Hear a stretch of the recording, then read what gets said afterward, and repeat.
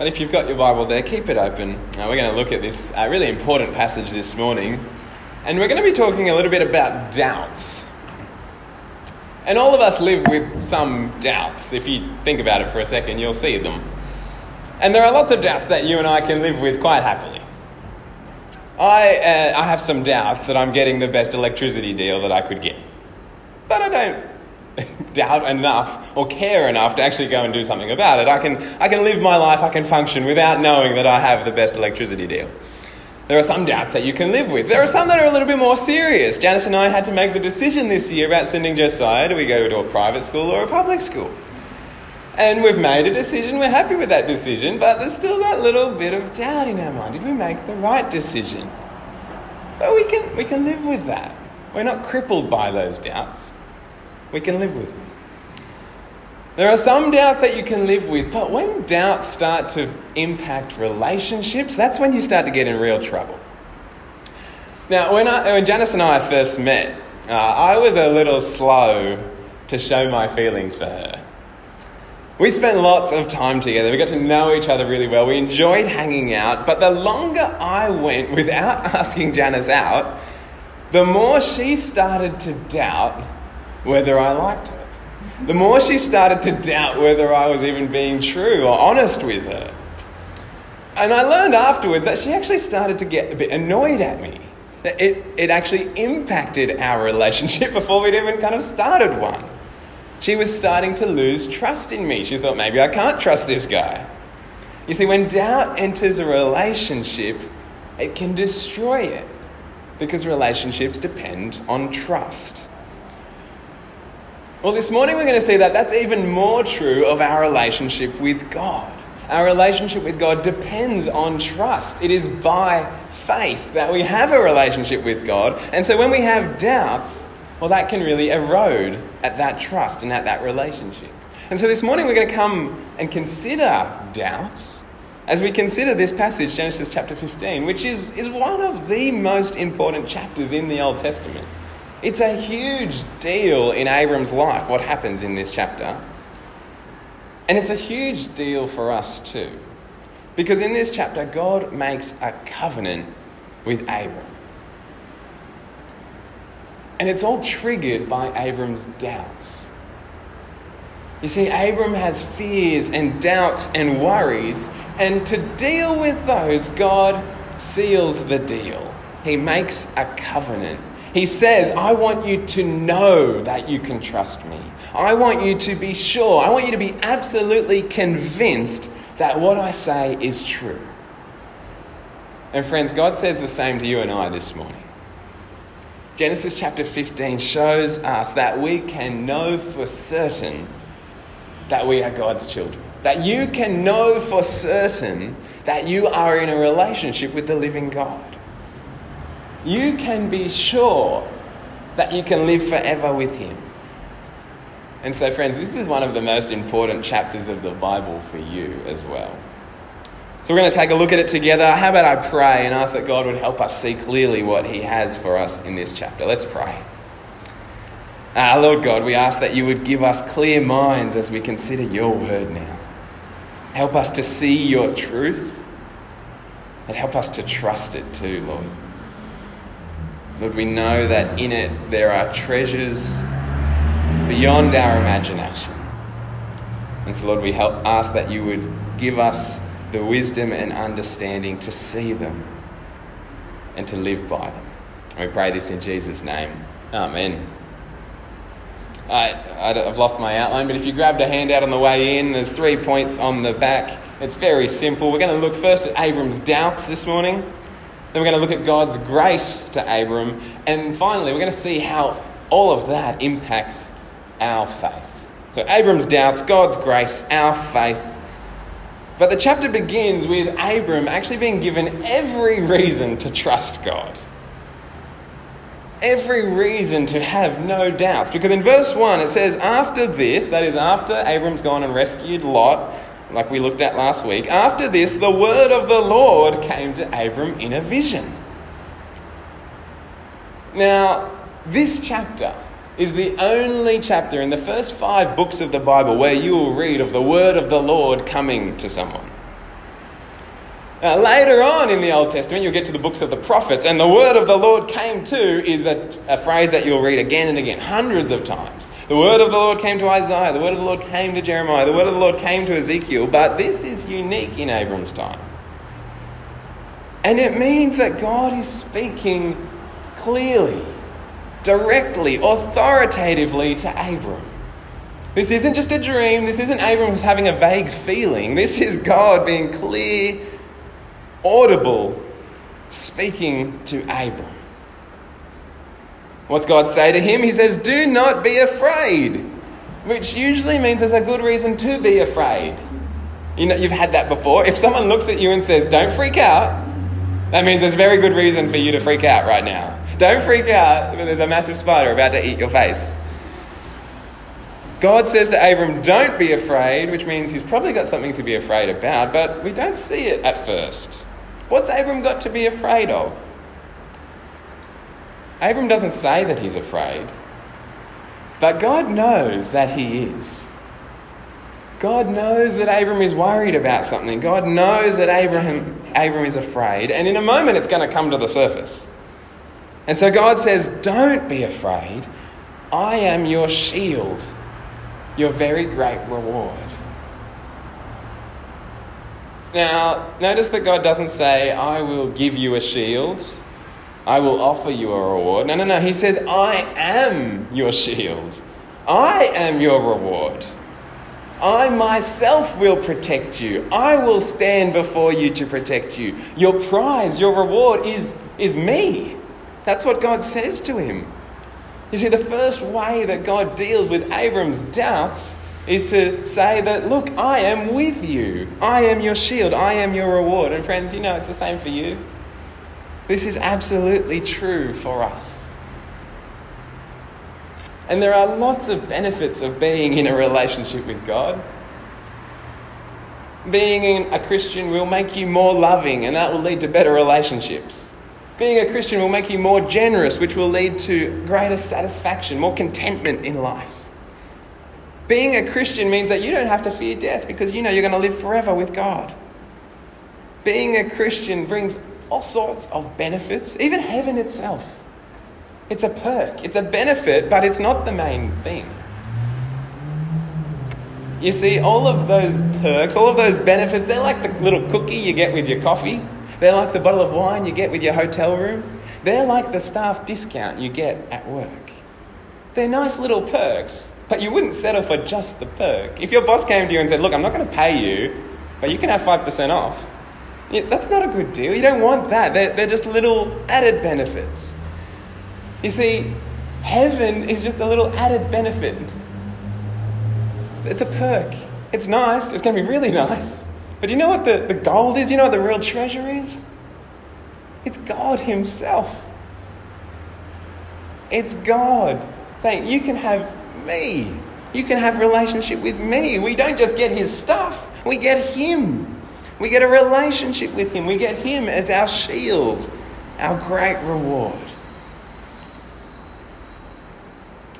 Well, friends, Abram receives this encouraging word, this infallible, authoritative, direct revelation from God.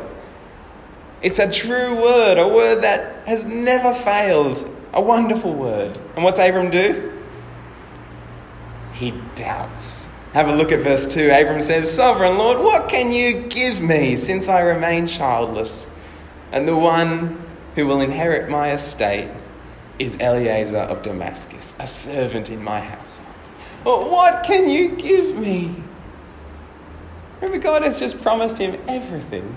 He's just promised him that he's going to make him great. He'll be a great nation. He'll have a great land. Everything will be well for Abram. And Abram says, I don't want that. He's like the kid at Christmas who can't look past the 100 presents they did get because there's one present they didn't get. No reward will satisfy except the one thing he doesn't have. Because Abram wants a son. He wants an heir. And so he points the finger at God and says, you have given me no children. This is your fault. I'm worried, I'm afraid, I have doubts because you haven't done what you said you would do. Now, that's a strong accusation to make to God. And you might expect God to get angry to that, wouldn't you? You might think God's going to blow up and say, "Who are you to talk to me like that? How dare you doubt me?" But God doesn't do that. Do you see what God does? Instead, he gives him his true, infallible word again. He says, "This man will not be your heir, but a son who is your own flesh and blood will be your heir." He promises again, "Trust me, Abram, I will do what I've said I will do." And then he takes him outside to remind Abram of just exactly who it is that he's dealing with. He takes him outside. He says, "Look up at the stars, Abram. Do you see all those stars? Can you count them, Abram?" "Of course you can't count them, Abram. But you know I can." "Do you know why, Abram? Do you know why I can count all the stars?" "Because I made them. I made every single one of them. And if I can make more colossal space volcanoes than you can even count, you better believe that I can give you a son." The God, the star builder, God, the one who spoke the whole universe into existence, when he says he's going to do something, you better believe he's going to do it. And so in verse 6, Abram believes. He trusts God. He takes him at his word. His doubts subside. This is great. But it's very short-lived. Because when God keeps speaking and tells Abram that he's also going to bring this innumerable descendants back to live in this land, in Canaan, Abram interrupts with yet another doubt. Verse 8, Abram says, "Sovereign Lord, how can I know that I will gain possession of this land? How can I know?" He's got more doubts. Abraham believes God, but then 2 verses later, he's right back to doubting. First he doubts God's promise of children. Now he's doubting God's promise of land for those children to live in. First it was, "What can you give me?" Doubting God's goodness. And now it's, "How can I know?" Doubting God's word. Just want to pause there for a moment to see that there's something we can learn from this. And the first thing that I want you to see is that doubt is inevitable. I think it's safe to assume that all of us have at some point had doubts about God. And some of you are sitting here this morning and you still have serious doubts about God. And some of you are here this morning and you're not really even sure if God is real. You're not convinced that he exists. You're kind of wondering. It sounds a little bit crazy, doesn't it? Some of you are here and you're pretty sure that God exists, but you do start to wonder whether God is actually good or whether he's actually in control. Because you look around the world and you see a lot of bad stuff happening, and maybe you're even, having bad stuff happen to you. But why would a good God let that happen? Why does he let my husband get sick? Why does he let my friend die? Why does he let kids starve? You're starting to wonder whether God cares. You've got doubts. There will be others of you here who are pretty sure God exists and you're pretty confident that God is good and that he is powerful, but you have doubts about something else. You've got doubts about yourself. So you're doubting whether God could really love you because you're not good enough for God. And you're wondering, am I in? Have I done enough? Does he accept me? Am I good enough? My friends, if you're here and you're experiencing doubts, then can I say you're in good company? All of us here have doubts about something. You're in a room full of doubters. You're in good company. And you know what? Abram had the word of the Lord come to him. He had God speaking directly to him. And even he, this great hero of the faith, was a doubter. Friends, of course you're going to have doubts. If Abram had doubts, you're going to have doubts. You are welcome to have doubts. I think in churches we're sometimes a little bit afraid to admit that we're seriously wondering whether God's good. It is okay for you to have those doubts. But the second thing that you need to see is while God loves you and God cares and God accepts that you have doubts, God loves you too much to let you keep doubting. And you see, this is where we keep going in the chapter as we move on to verse 9. Because while you might expect God to give up on Abram at the point that he's doubted him twice, he doesn't give up on Abram, and instead he actually helps Abram believe. You see, this is what God does with us. We're weak, and God doesn't abandon us. He doesn't say, you're too weak, go away. No, he says, I love you, and I'm going to help make you strong. He loves us as we are, but he loves us too much to let us stay as we are. And so what he does for us is what he does for Abram. He seals the deal. He makes Abram know that he can be certain. Abram asks, how can I know, God? And God replies, this is how you'll know. Verse 9, so the Lord said to him, bring me a heifer, a goat, a ram, each 3 years old, along with a dove and a young pigeon. That's how you'll know. No, that's a bit weird, isn't it? It's strange. What's going on here? We don't really know what's going on, but Abram seems to know exactly what's going on because verse 10, he brings a ram, a heifer, a goat, a ram, each 3 years old, along with a dove and a young pigeon, and he cuts them into, except for the birds, and he places these half animals in 2 piles opposite each other. And in verse 12, as the sun was setting, Abram fell into a deep sleep, and a thick and dreadful darkness came over him. And then God reaffirms his promises. He says, Abram, I will make you into a great nation. I will give you this land. I will keep my promises. And you see, in the face of Abram's doubts, God makes a covenant. A covenant is a binding contract, and you are familiar with covenants. You're familiar with contracts. You have plenty of them. Because they're just like the contracts you have with your phone company, or the contract you have with your employer, or the contract you have with your husband or wife. And in a covenant, there's kind of 4 essential elements. You have 2 parties. Each of those parties make promises to each other, reciprocal promises.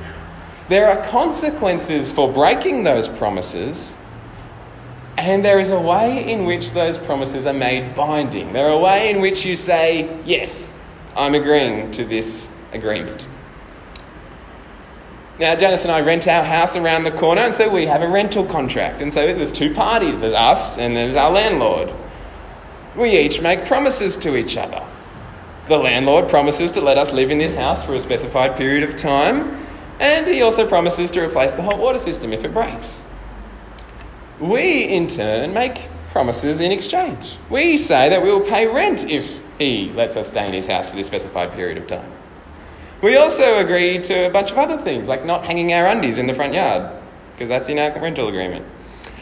And should either of us fail to keep those promises, well, there are consequences. And each of us bind ourselves to that agreement by putting a little illegible squiggle on the bottom of the page.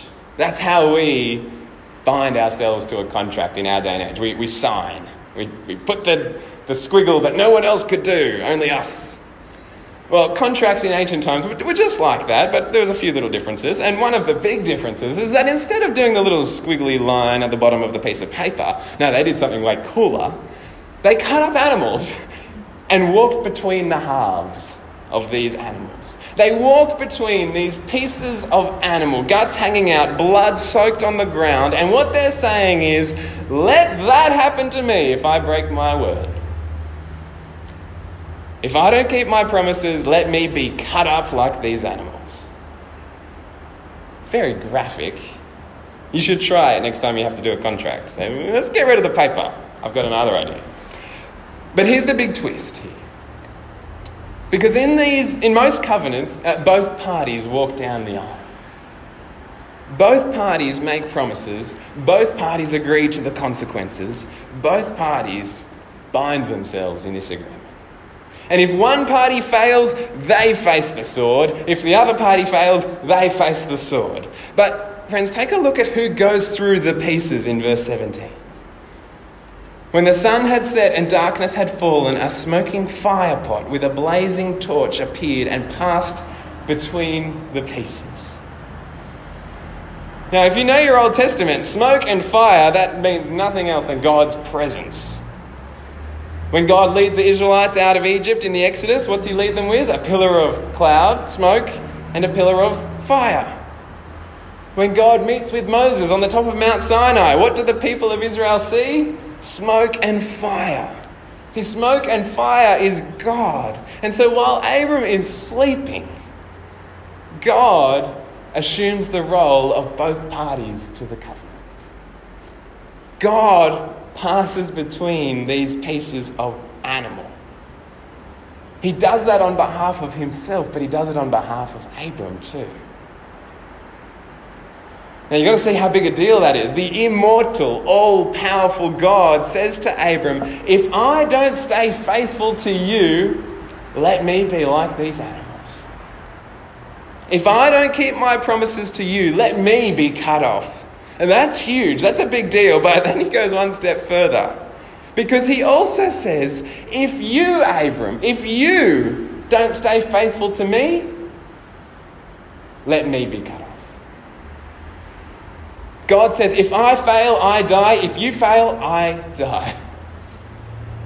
And friends, that's how God deals with Abram's doubts. Abram's scared. He's got fears. He's worried. God says, you have nothing to doubt, and I'll stake my life on it. See, that's the kind of assurance that God offers. And friends, completely unknown to Abram, thousands of years later, God would remember his covenant. Because there would come a day when a deep and dreadful darkness came over the land in the middle of the day. When the word of the Lord appeared, where God himself made flesh, was cut off from the land of the living, not because he had failed us, but because we failed him.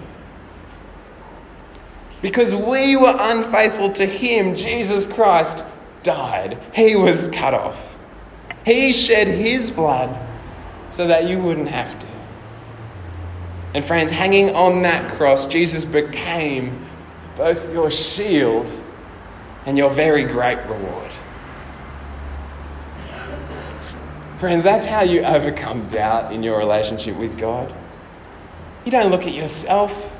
You look at what God has done, the God who has promised, and the God who has promised in such a way that he says, if you fail, I die. And you've got to see how huge the ramifications are for your faith. And I'm going to finish on this. Because you might be here this morning and you're doubting that you're good enough for God.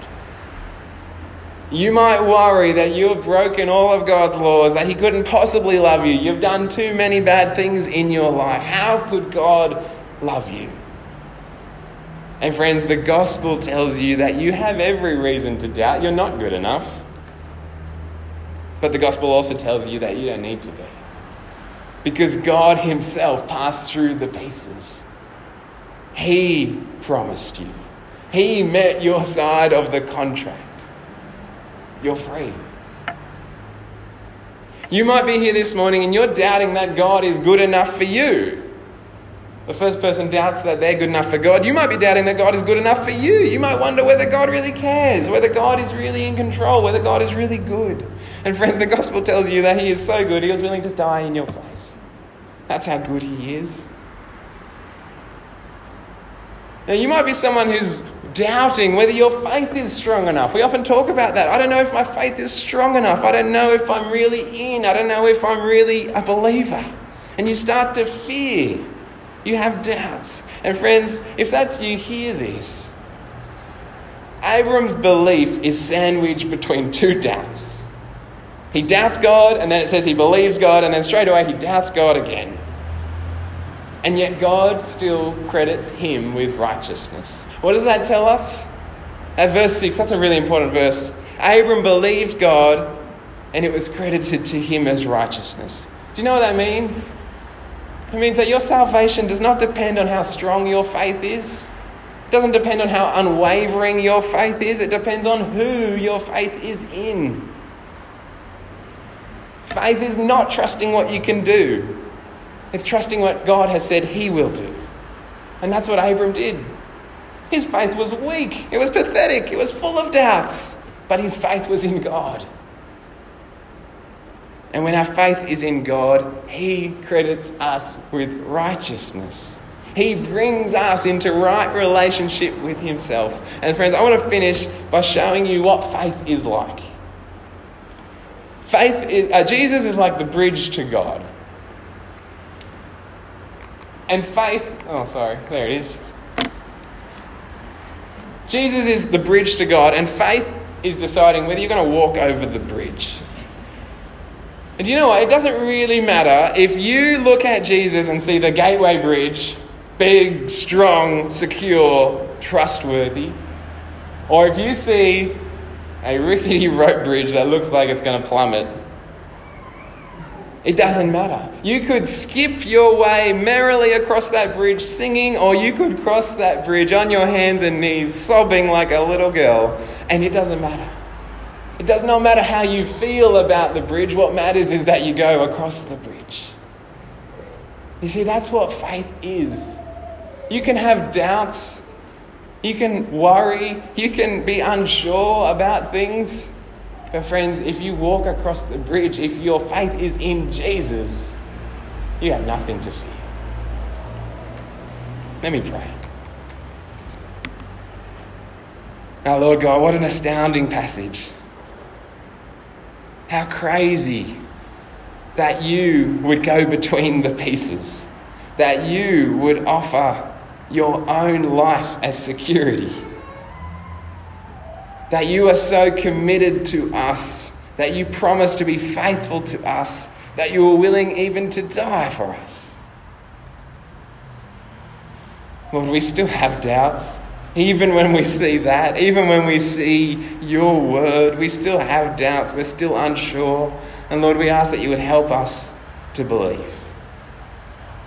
Help us see the length that you go to in pursuit of us.